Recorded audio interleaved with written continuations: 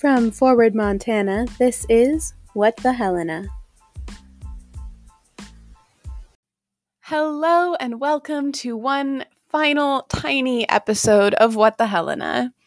The legislative session is finally over, and I, for one, want to take the world's longest nap.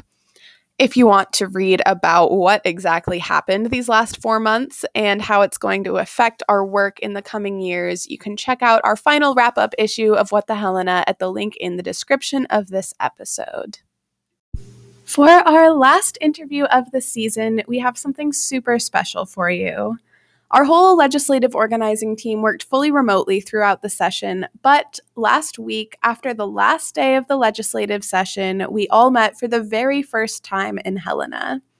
A lot of the conversation that we recorded ended up sounding a lot like this.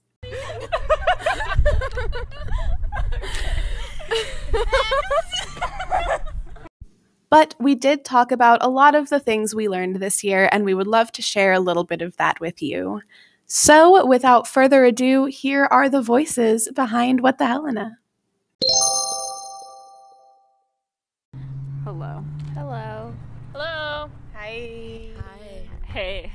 We are here together for the first time ever on the lawn of the Capitol building the day after the session ended, and we're just going to talk about our experiences as first-time legislative organizers.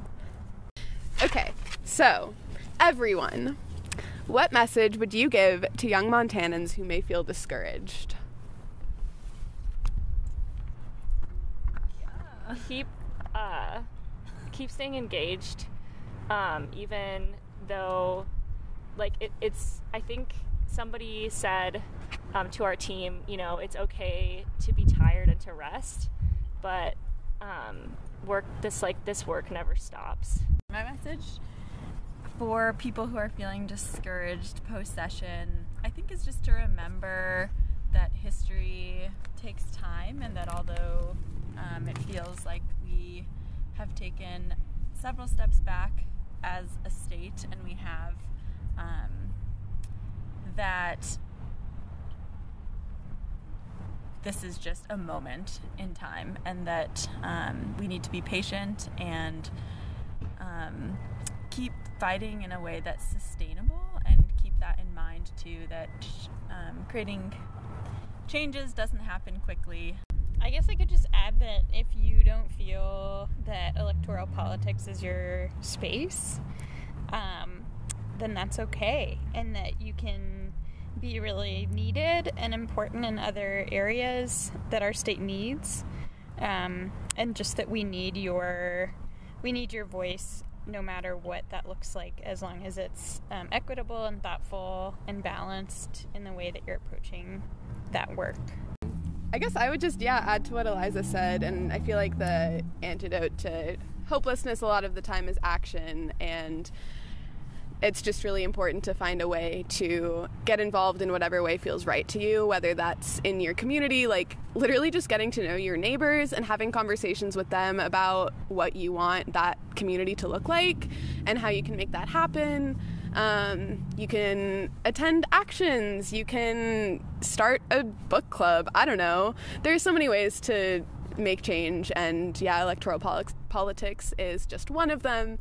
It's a big one. If you want to run for office, you should definitely do that. But if you don't, there are so many other ways to make a difference in your community. Check out mutual aid funds.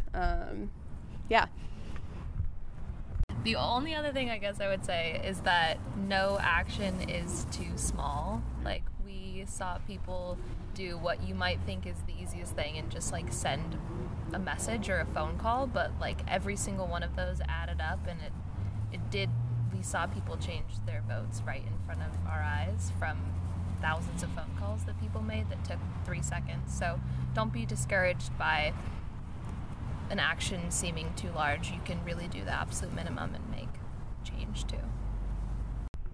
I mean, everyone here said it best, and I want to uplift and retweet all of what's been said.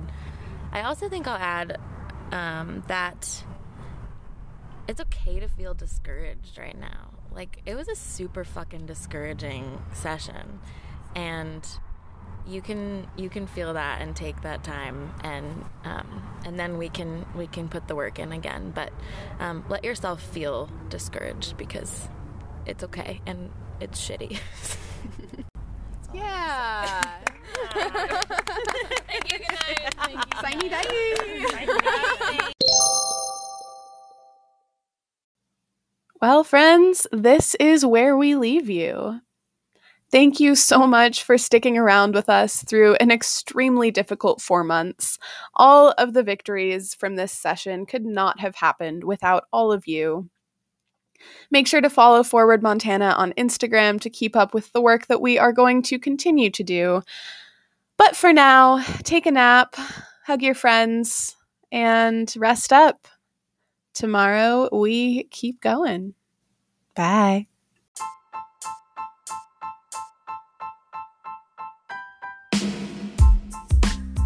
You can subscribe to What the Helena on Spotify, Apple Podcasts, or wherever you get your podcasts.